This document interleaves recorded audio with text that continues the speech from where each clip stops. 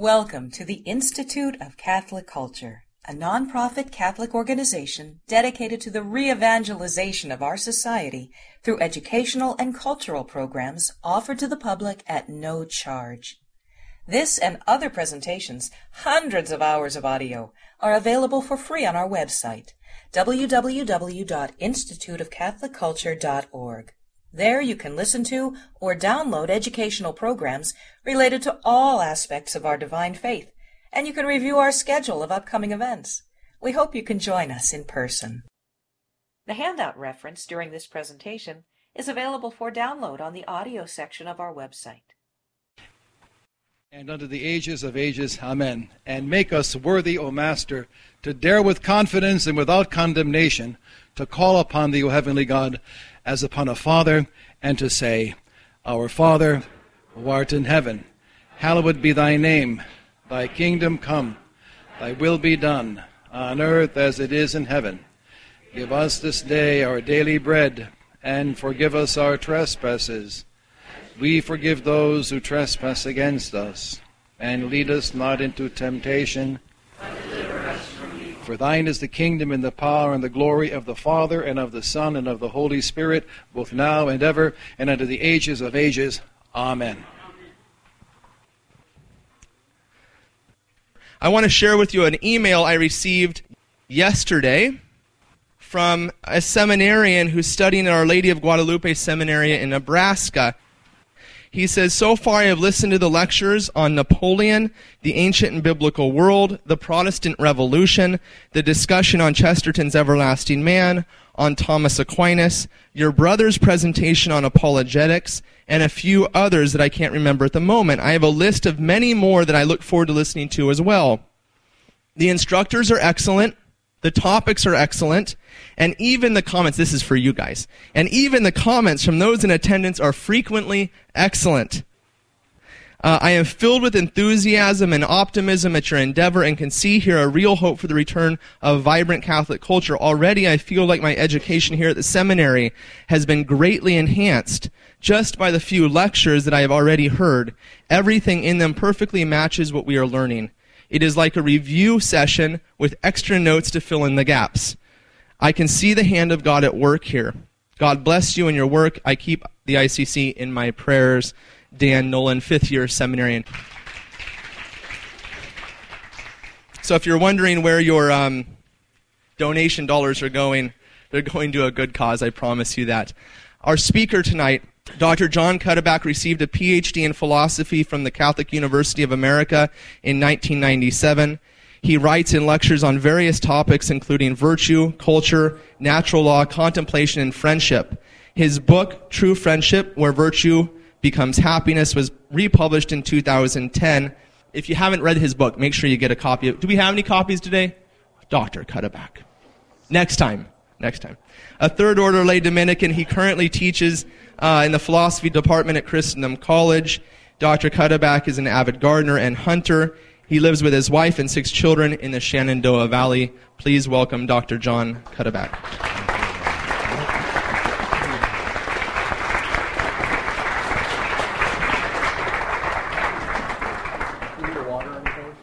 Well, thank you for coming out tonight to, of all things, hear a lecture about music.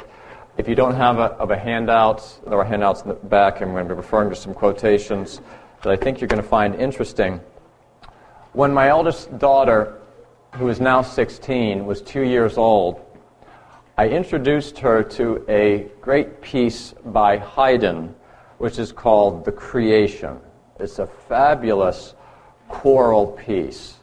It's about the Genesis account of creation. There's an amazing part at the beginning where it comes to the point where God says, "Let there be light."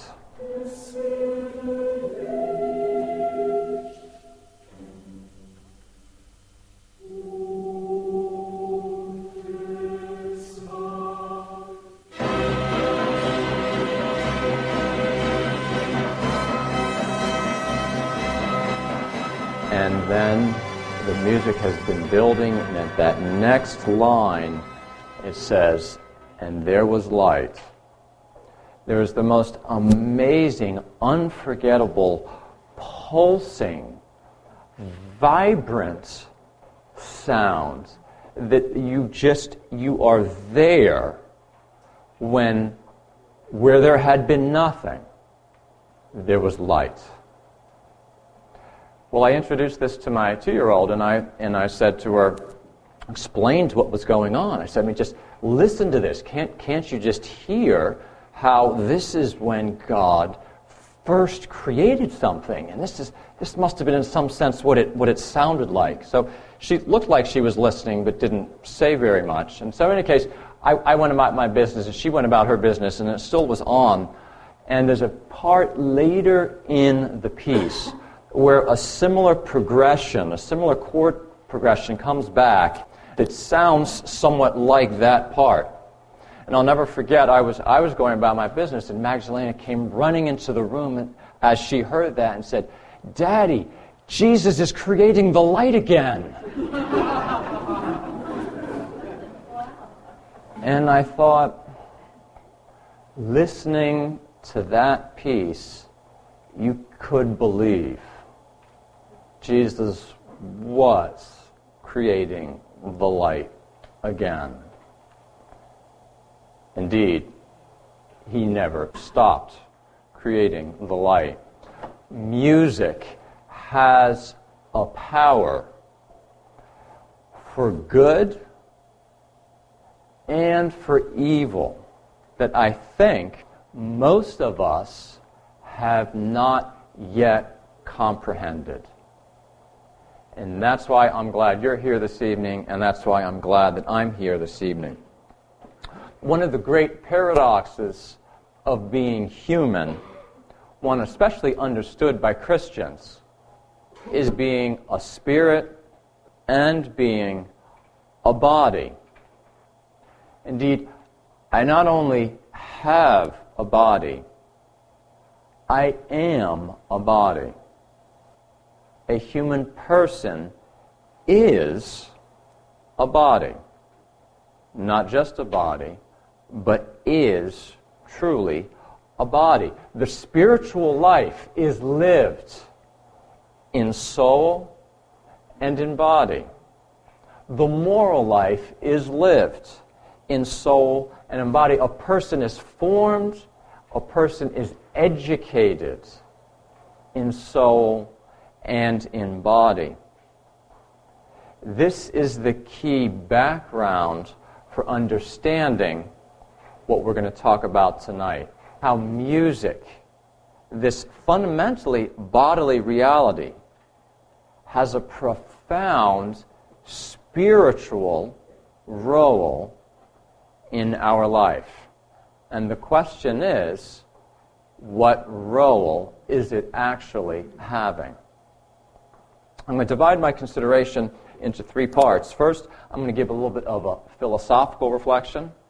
Then I'm going to give a cultural reflection. Then I'd like to make a few suggestions on the practical level of, given what we've talked about, what might we want to do in view of these truths. The great Greek philosophers considered music an absolutely central part of education. Now here's the thing I'm going to ask you to focus on. When they speak about education, they don't mean simply something that goes on in the classroom. For them, what we translate as education simply means formation of the human person. Consider this. When Plato and Aristotle write on how the human person should be formed, especially beginning when young, how the human person should be formed, a topic that is at the absolute center of their consideration is music. Consider that, if you will, for a moment. Do we have anything like that understanding anymore? That one of the first things you think about when you think about how we're going to form the young. Plato and Aristotle were insistent. You must give central attention to music. For music can be an instrument of amazing good or shocking bad in the formation of character. Character. Now, the interesting thing is, Aristotle also, who goes into this in even more depth than Plato does, although they both talk about it a lot, actually makes a division. Aristotle says that music is very helpful and very important in intellectual formation, something we're not going to speak about tonight, but just a quick little window on that point. He's convinced that the right kind of music can profoundly enhance our understanding of the highest things. You know what comes to my mind right there? Something like the sounds of creation that Haydn puts into that amazing piece. And did my daughter begin in a way that no words I ever could have said to her at that time could have expressed? Does she begin to understand something? Indeed, is it not the same for adults? We'll come back a little later to talk a little bit more about Gregorian chant. But is it not the understanding of the Church that Gregorian chant literally enhances our insight into the highest things as we are praying? But that is not particularly our topic. Our topic is what they actually spend more time concerned with, and that is the more moral formation. Intellectual formation and moral formation are both important. The intellectual is the more having strictly to do with knowledge and studies. Moral formation is fundamentally formation of a person's character. That is where they say music is most of all doing what it does for everybody on the level of forming their characters. If you'd be so kind as to look at your handout, I'd like to just give you a little sample of what these two, often considered the greatest of philosophers, have said on these points. On your first page there, I'm going to start with a few from Plato. As Damon says, and I am convinced, writes Plato, the musical modes are never changed without change in the most important of a city's laws. Something of an historical claim. I'm going to come back a little bit later and we'll look at, could we do a little timeline of the 20th century and look at changes in fundamental aspects of our civilization and how they are precisely paralleled by changes in music. And here Plato said this in the 4th century BC. A little longer, remarkable quotation from the Republic is the next one. Aren't these the reasons, Glaucon, that education in music and poetry is most important? First, because rhythm and harmony permeate the inner part of the soul more than anything else, affecting it most strongly and bringing it grace. So that if someone is properly educated in music and poetry, it makes him graceful. But if not, then the opposite.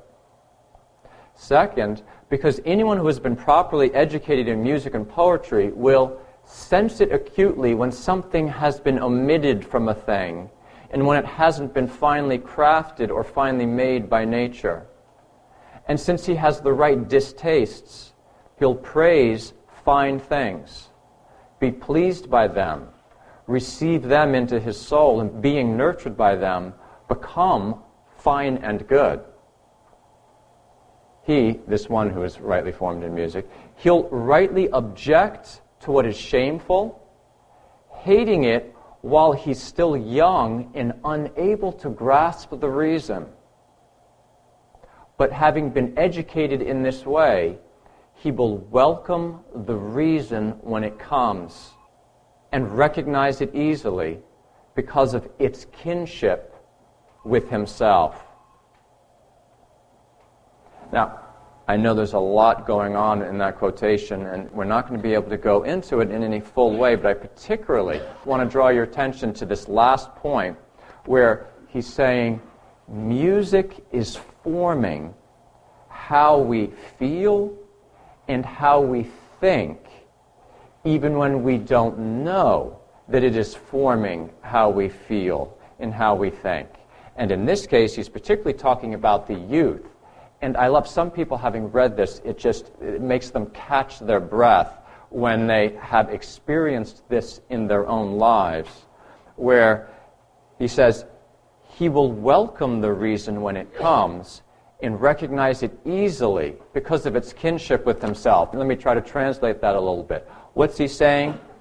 The young, if they have been formed by good music, among other things, but in a particular way, by good music, it is forming them so deeply prior to their understanding these things. But then as they grow, and they start to then intellectually realize the different things that are going on in life, the different big questions, the different things that are at stake, when they hear the truth of some moral aspect of life, they'll say, oh yeah, that's the truth right there, recognizing it as their own, though they had not known that before. I have seen this, ladies and gentlemen, with my own eyes. I've been teaching at the college level now for 19 years. And I've had the pleasure of every now and then, I have had some students where either I already knew or it becomes apparent that they actually have been formed in this kind of way. When it comes to some very important things, I see in their eyes, they just are, oh yes, that's right. Something that's of the first importance. They see. And that's what Plato was claiming there. I go on. He says, imitations practiced from youth. And what he means there is when you have been experiencing music, which is an imitation of moral states, which we're going to talk about in a moment. But imitations practiced from youth become part of nature and settle into habits of gesture, voice, and thought. Does that bring anything to your mind when you think of people who listen to a certain kind of music consistently? You can see it in their gestures, in their voice, in their thought, how they move their bodies. He's claiming both on the bodily level and on the spiritual level, it has been forming the person. And it's, as it were, written all over them. Going on, here's a rather amazing one. Again, we'll come back and talk about later. I'm giving you just a little tour to give you a sense of the panoply of things they see that are so important about music. The man who engages in illicit sexual behavior will be reproached as untrained in music and poetry. To some, it might bring a smirk to their face, but I say this to you with seriousness and with joy in the age that we live in, that these men have the conviction that bad music encourages sexual license and good music helps form chastity. They are absolutely convinced of it. Next quotation. When lawlessness has established itself there in music and poetry, it flows over, little by little, into character and ways of life. But when children, he goes on, play the right games from the beginning and absorb lawfulness from music. Take lawfulness in a very rich sense. I mean, he means that in the deep sense of being in accord with the best and highest of laws. When children have absorbed lawfulness from music and poetry, it follows them in everything and fosters their growth. Now, in this next quotation, Plato is referring to those that, lo and behold, think the following about music. Isn't music just a way we entertain ourselves? Isn't music just something we listen to for fun? You've already heard it said that nothing is ever said that wasn't already said by a Greek. Plato is dealing with the same things that you or I would need to deal with. In their mindlessness, says Plato, they involuntarily falsified music itself when they asserted there was no such thing as correct music. How often have we heard such a thing? Dad, what do you mean good music versus bad music? Isn't it just what music I like versus what music someone else happens to like? Oh, in their mindlessness, they involuntarily falsified music when they asserted there was no such thing as correct music, and it was quite correct to judge music by the standard of the pleasure it gives to whoever enjoys it, whether he be better or worse. Do you see what he's saying right there is, maybe you can judge music by what pleasure it gives, but you'd better look at the character of the person. If the character of the person's a good person, then you know if this music gives him pleasure, all right, then that's a good sign that this is good music. But you don't judge music simply by, does it give pleasure to someone, any old person? Some people are in a position to judge music well. Other people are not. Now I'm going to just skip over to give you one from Aristotle and leave it at that. Top of the back side. Regarding the importance of good music,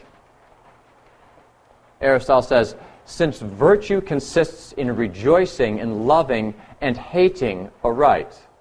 You need to love the right things and hate the right things. There is clearly nothing which we are so concerned to acquire and cultivate as the power of forming right judgments and of taking delight in good dispositions and noble actions. The context there is, Aristotle's directly asserting, the right music actually forms us to have the right judgments about good and bad in life. The wrong music makes us think that the wrong things are good and that the right things are bad. Right now, you might be tempted to think to yourself one of two things. This sounds too good to be true. Or maybe this sounds too horrible to be true. Is it really that amazing what good music can do? And is it really that bad that bad music can do? Well, I'd like to give you a little bit more of how they would argue for this, and then we'll turn to a cultural reflection and see if we can see anything from kind of looking around us and take the experiential approach. This is going to be the most philosophical part, though I don't think that this will be too abstruse for you. I'm going to give you two key premises of both Plato and Aristotle's arguments that is the support for what we've just been saying. And again, if it's a little bit too tough, don't sweat it. But I think that you might appreciate this. Here are the two key premises. The first is that music imitates the moral states of persons. Right? Music, what it is it fundamentally is imitating, as it were, representing human emotions, particularly, or different moral states of the human person. Fear, anger, despair, love. These things are literally embodied, expressed in music.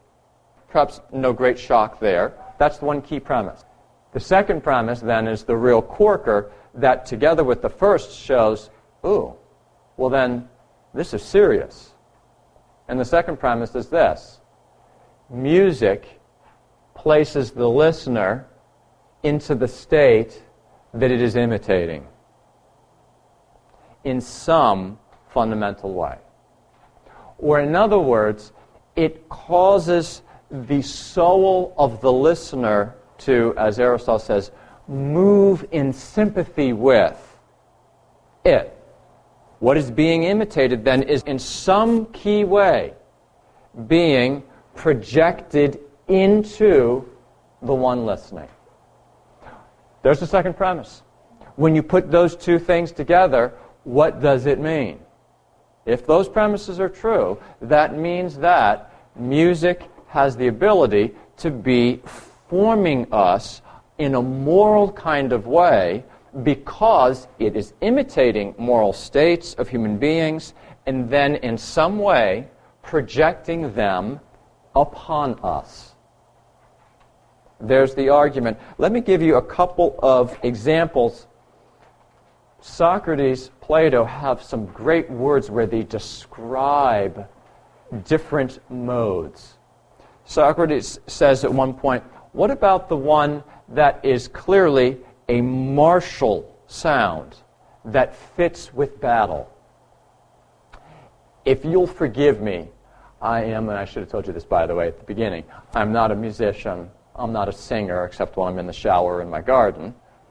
But I do, at times, do certain imitations just to try to help make the point. So if you'll forgive me, I'm going to say, think of those two premises when I do what I'm about to do, and think, is it possible that music can represent courage?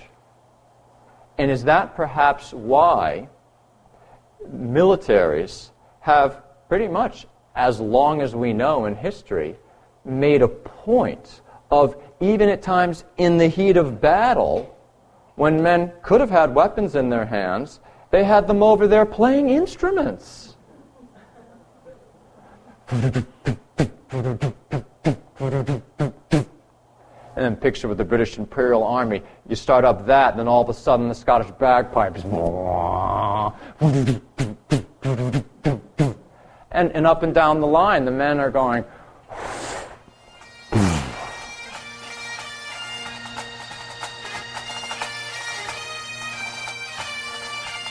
And they're thinking of their home, and they're thinking of their children, and there's tingles going up and down their spine because that music is speaking courage into them.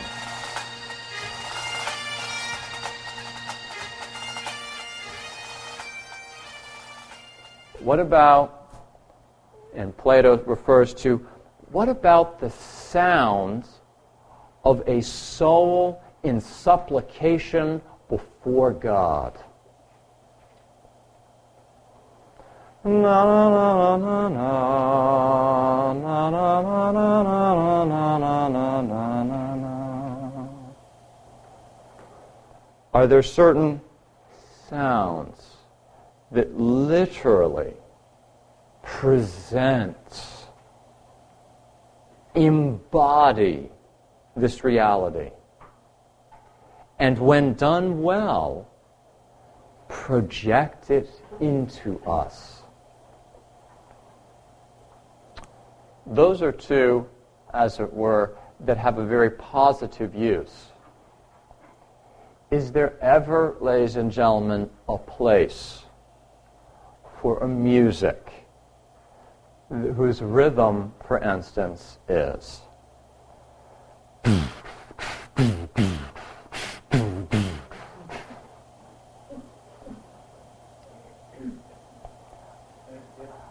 what is that? And honestly, I don't want to talk about what that is. But it is something. And if we don't think it's something, as my father-in-law says, then we don't know what any native knows. Music imitates things, and it moves us along with it. I ask you, do you know any sleazy bar that does not have sleazy music? You will never hear na da da da da da da da da da, which is the beginning of Mozart's clarinet quintet, in a bar. And you might think, well, okay, but I don't hear it at the swim pool either.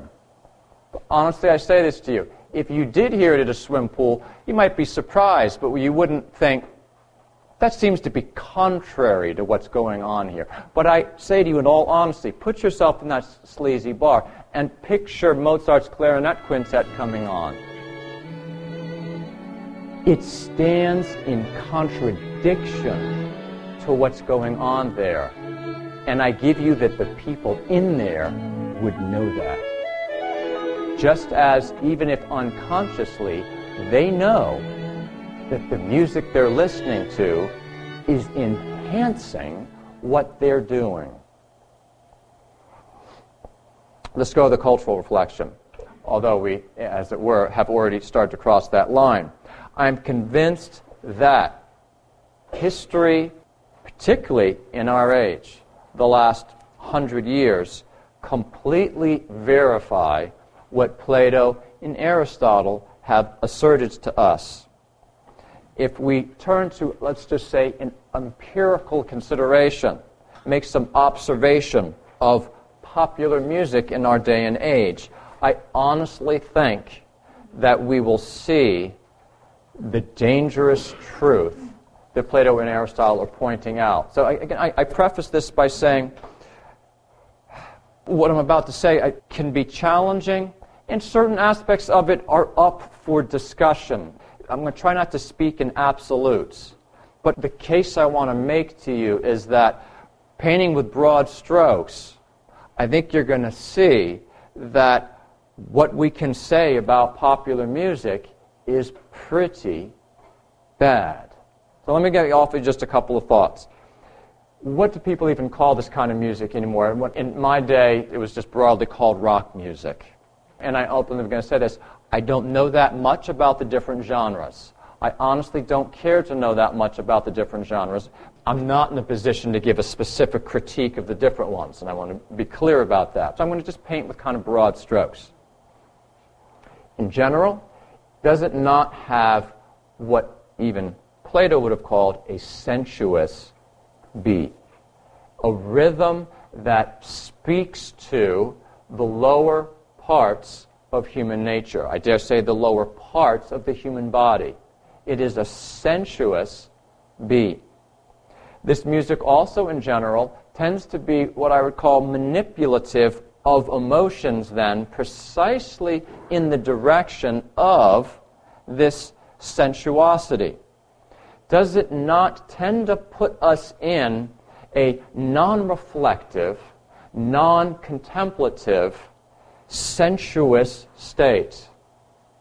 Is it not just experientially, generally detrimental to being at peace, being calm, being able to communicate well with other people, being in a humble, receptive state of being towards those around us? Is not, in general, popular music sensuous, distracting, agitated? Nay, I go further. Does it not tend often to be angry, even despairing?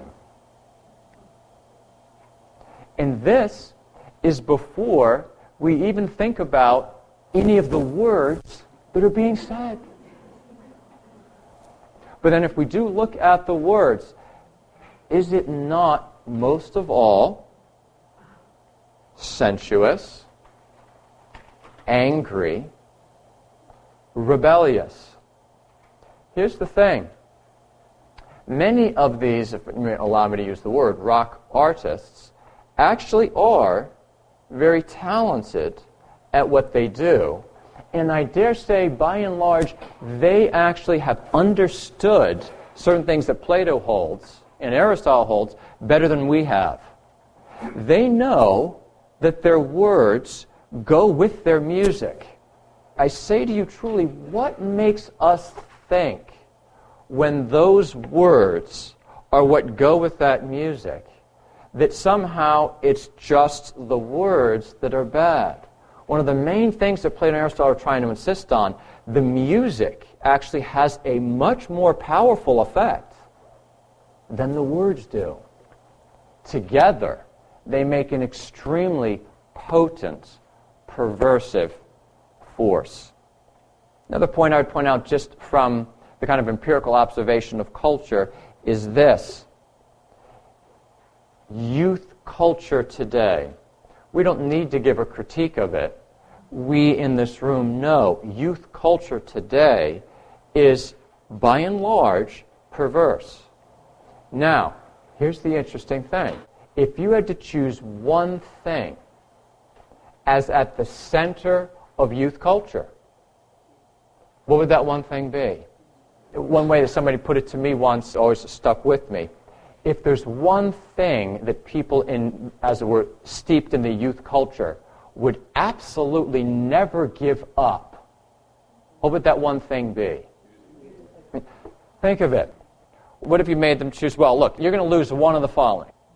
The clothes that you wear, the movies you see, or the music you listen to. Which is going to be the granted, they're going to hold on to the other ones real tight, too. But which is, in a sense, at the center of it. They connaturally feel that. And it often comes through when a song that was popular way back when I was young said, "We built this city on rock and roll." They weren't joking, were they?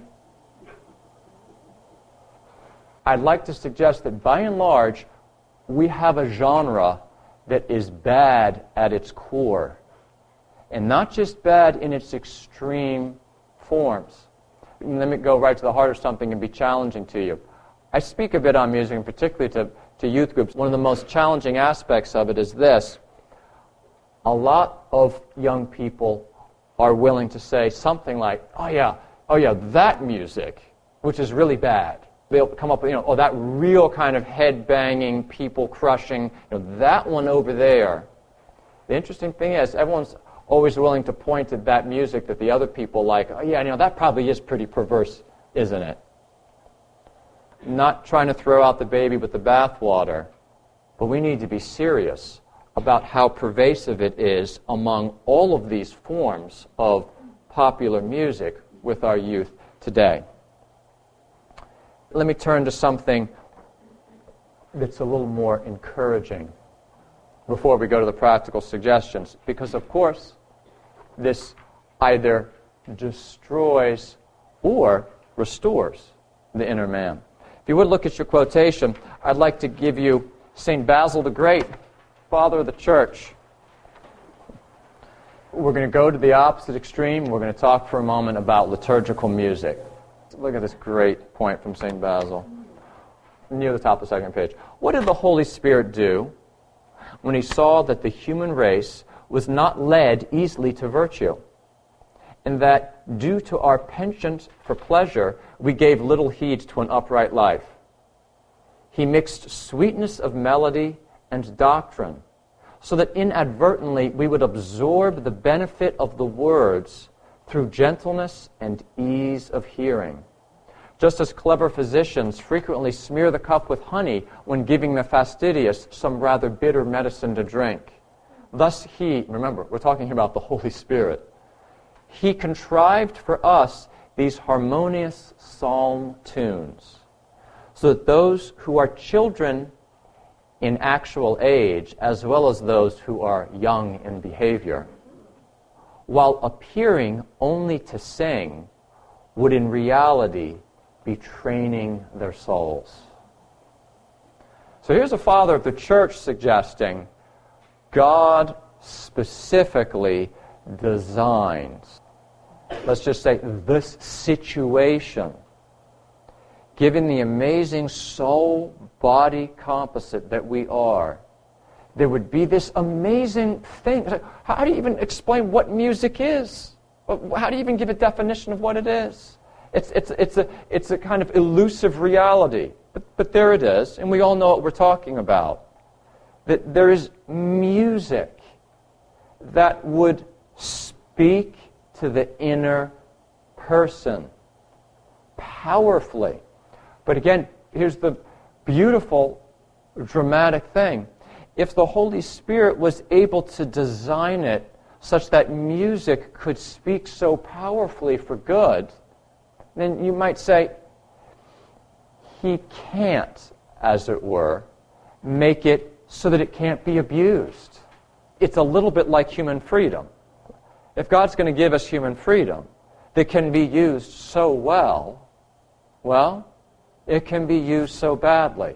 If music is going to have this amazing power and influence in our life because of how it speaks to the inner man, if it is taken up and made to express rather than the order of soul to which we are called, the music is taken to bespeak evil, then will it not be speaking that into us?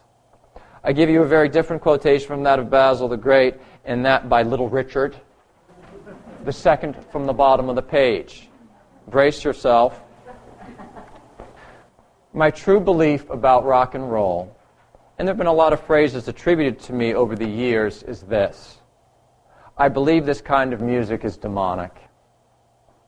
A lot of the beats in music today are taken from voodoo, from the voodoo drums. If you study music in rhythms like I have, you'll see that it is true. There are numerous quotations like this. Many of the most famous, the most popular, the most appealing saw these things clearly. And we have closed our eyes, it seems to me, as a Christian community. May I throw that challenge at us? Why have we not, as a community, risen up and said, a culture expresses its most fundamental convictions in its music. Music expresses the convictions, and it engenders them. And as a community, we have, by and large, tended to use the music of the culture of death as though it's our own. And I throw this out as a challenge to all of us in our various capacities.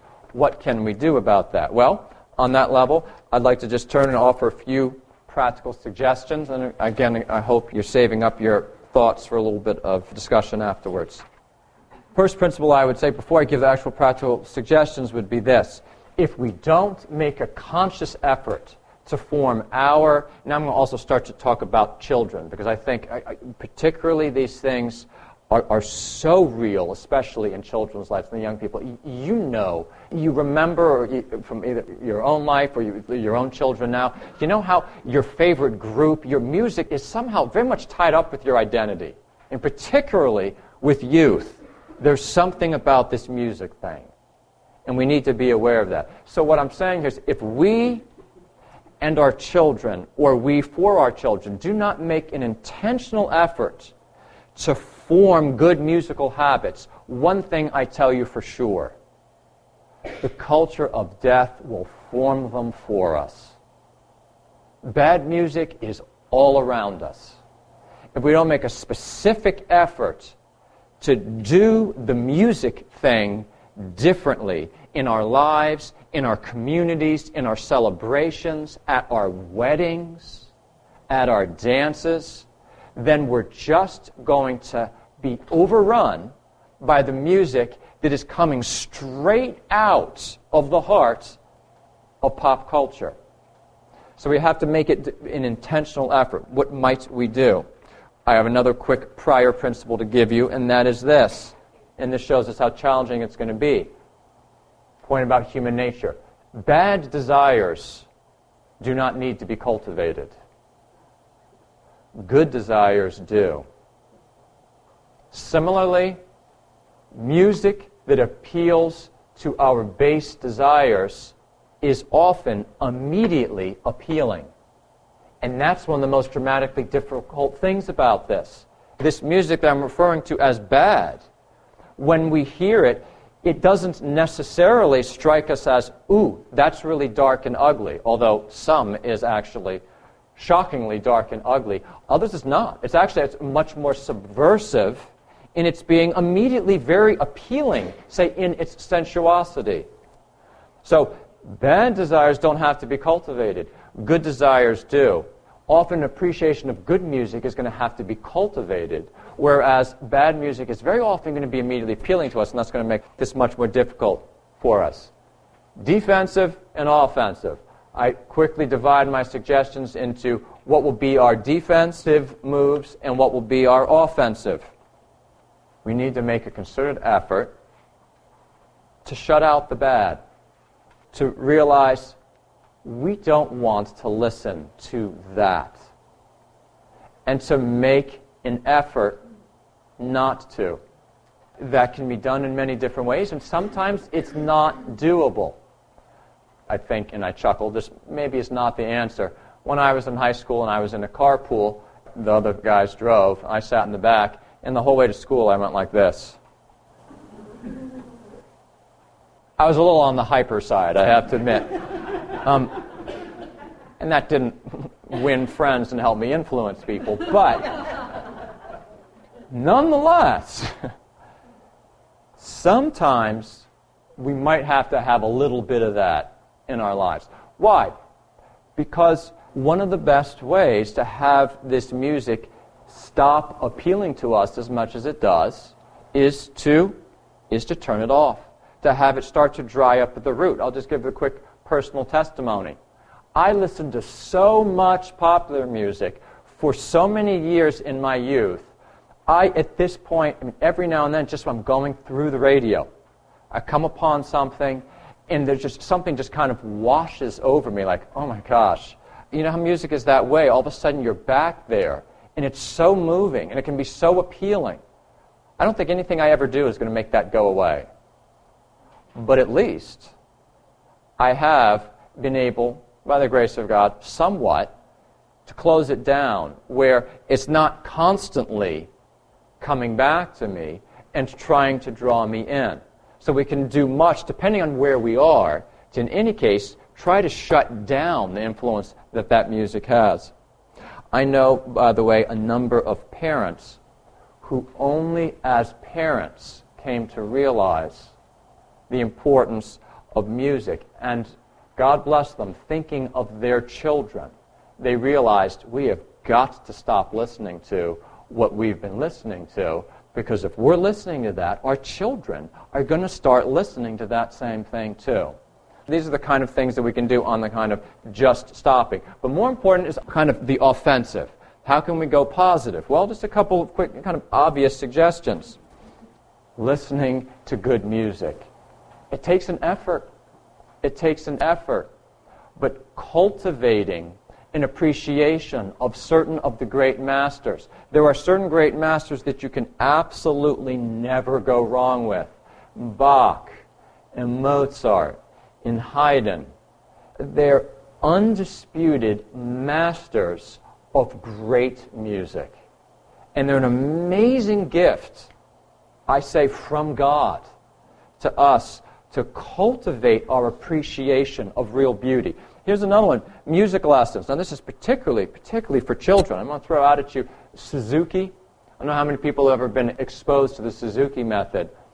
Shinichi Suzuki was a Japanese man who, after World War II, he was in Germany, and he was walking down the street, and he heard Schubert's Ave Maria coming out of a church.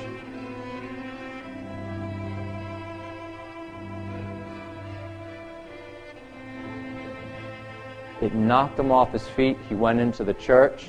He had an experience of God as he listened to that song, and he became a Catholic.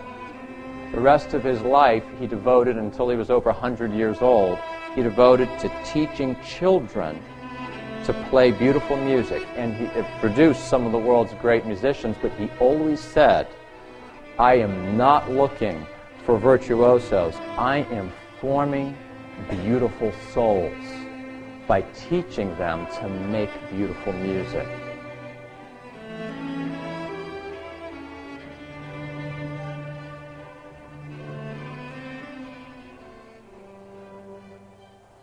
especially thinking of our children. Teach them to make beautiful music.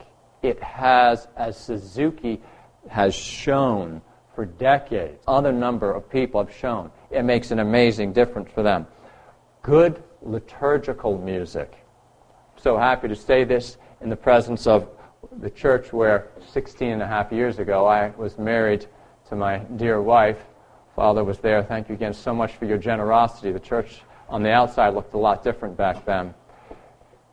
Go to liturgies, participate in liturgies where the music is fitting for the liturgy.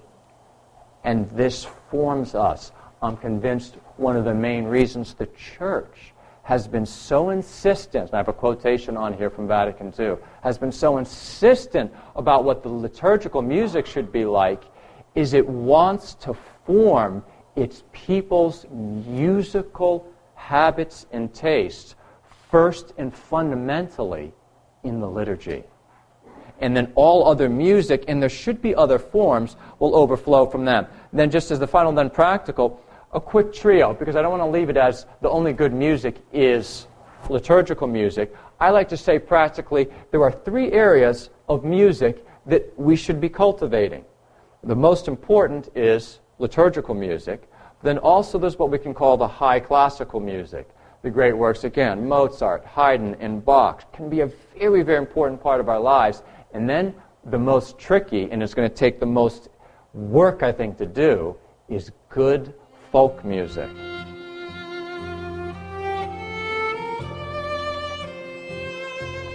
There is a place for folk music. There always has been. It's part of how we celebrate life together. And I throw this at you as a challenge. It needs to be worked on. The main locus of what comes to my mind of where we can do that, when we celebrate together in something like a wedding. How do we then, as a community, as a people, what kind of music do we have that allows us to express our human joy together? That's an extremely important part of our life. Ladies and gentlemen, in the end, one thing is necessary in life, and that is salvation. And surely as Christians we realize there's a hierarchy of things, and we have to put first things first. Music is not first. And I don't want to make it sound as though it is. At the same time, should we not have a holistic approach where we realize in God's providence different things fit into this great project of the Christian life? And I present for your consideration, by God's loving plan, music has a very important part for which we should be grateful and which we should cultivate. I thank you very much.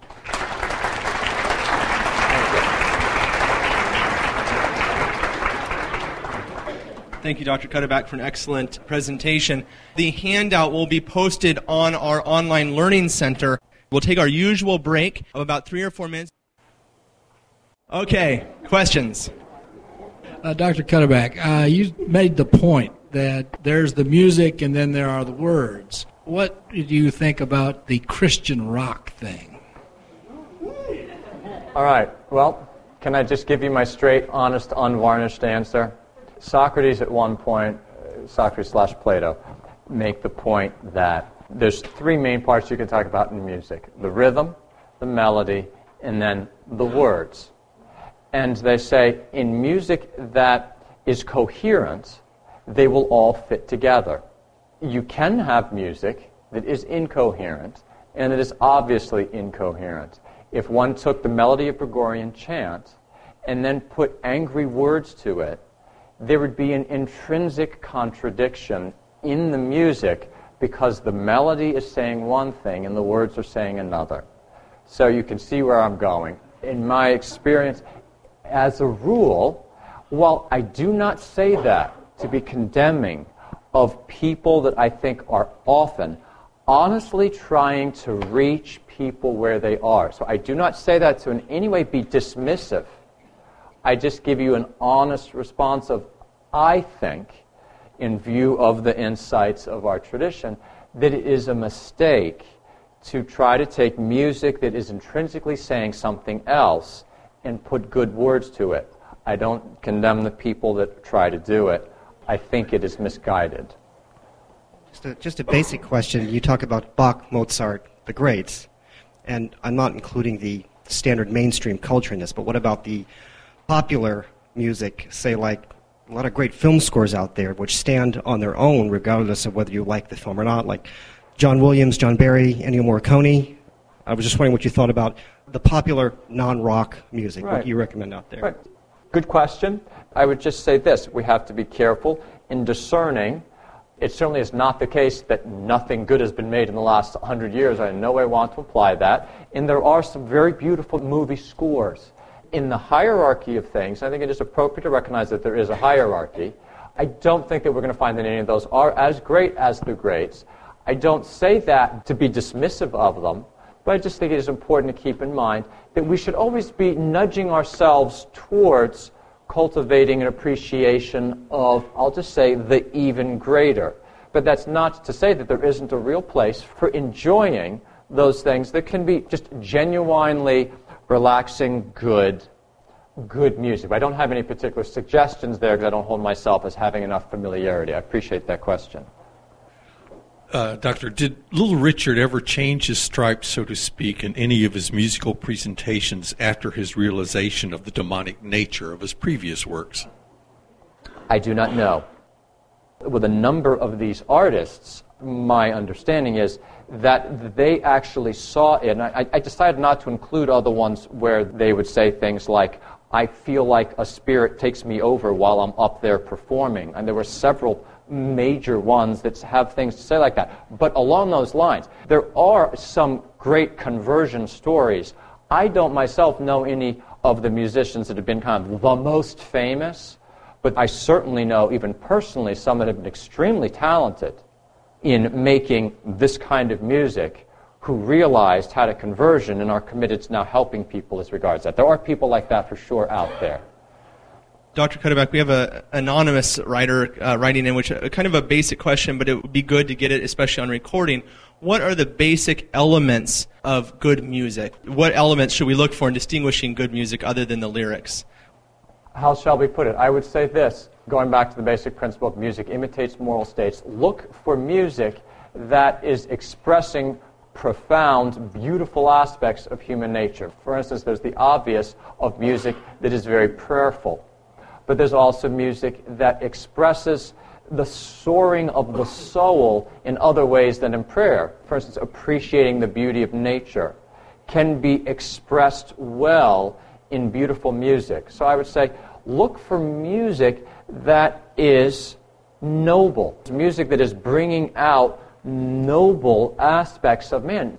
There is a such thing as noble anger.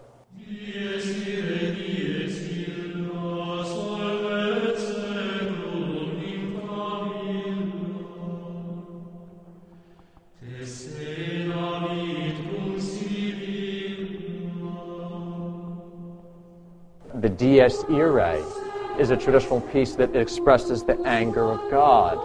In general, we are training ourselves to recognize the music that is expressions of these different noble aspects. At times it's hard to know. So I would say this, go with those we can trust. On the liturgical, go with the tradition. The church has been very clear. There's a great Roman tradition, there's a great Byzantine tradition where you can't go wrong. In classical music, you can't go wrong with the greats. Good folk music of the older cultures, the basic polka beat, that can just have a fun expression of joy that in general led to good group dancing. Again, you can see that there's a great panoply, but all noble, good emotions of man. For those of us that grew up in the 1950s in churches, there was, of course, the Gregorian chant and additionally beautiful music that was done, and it gave you a sense of reverence and all when you entered the church. And do you think it was a fundamental mistake of the American Catholics to adopt the simplistic music that occurred for the past 30 years that created, I feel, a sense of lack of reverence at a church. I think you are onto something very important there. I'm convinced a fundamental mistake was made. Who made the mistake, I don't know.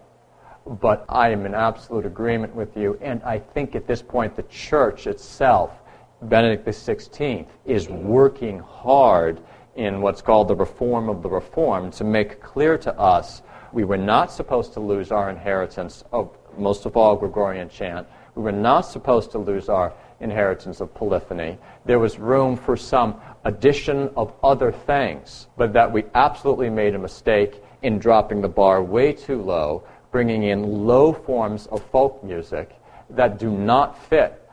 This has been addressed by some people who can address it better than I have, and I think you have a very fine point on a very important point. Thank you very much, Dr. Cuddeback. Thank you.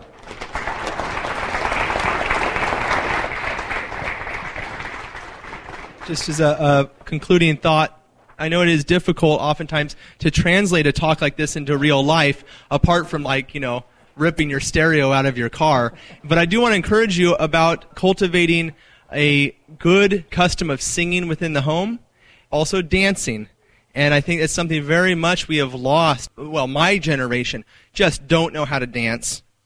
How many don't know how to polka? When I go to a wedding with my wife and we polka together, all the older generation, wow, look at that, because they haven't seen it in so long. So an opportunity to cultivate that, and also cultivating some singing within the home. And if you have to start out with the basics, start out with the basics. But it's important to replace what has been put in there with something very positive, and there can be a joy that's brought back to our homes with the tradition of the church and just with good things in general. I leave you with that. We'll see you on Tuesday up at Our Lady of Hope. God bless you. We hope you enjoyed this presentation from the Institute of Catholic Culture. If you'd like to learn more about the mission of the Institute and how you may become a part of this important work, please visit our website at www.instituteofcatholicculture.org or call us at 540-635-7155. And may the glory of Christ Church be ever more manifest upon the earth. St. John the Evangelist, pray for us.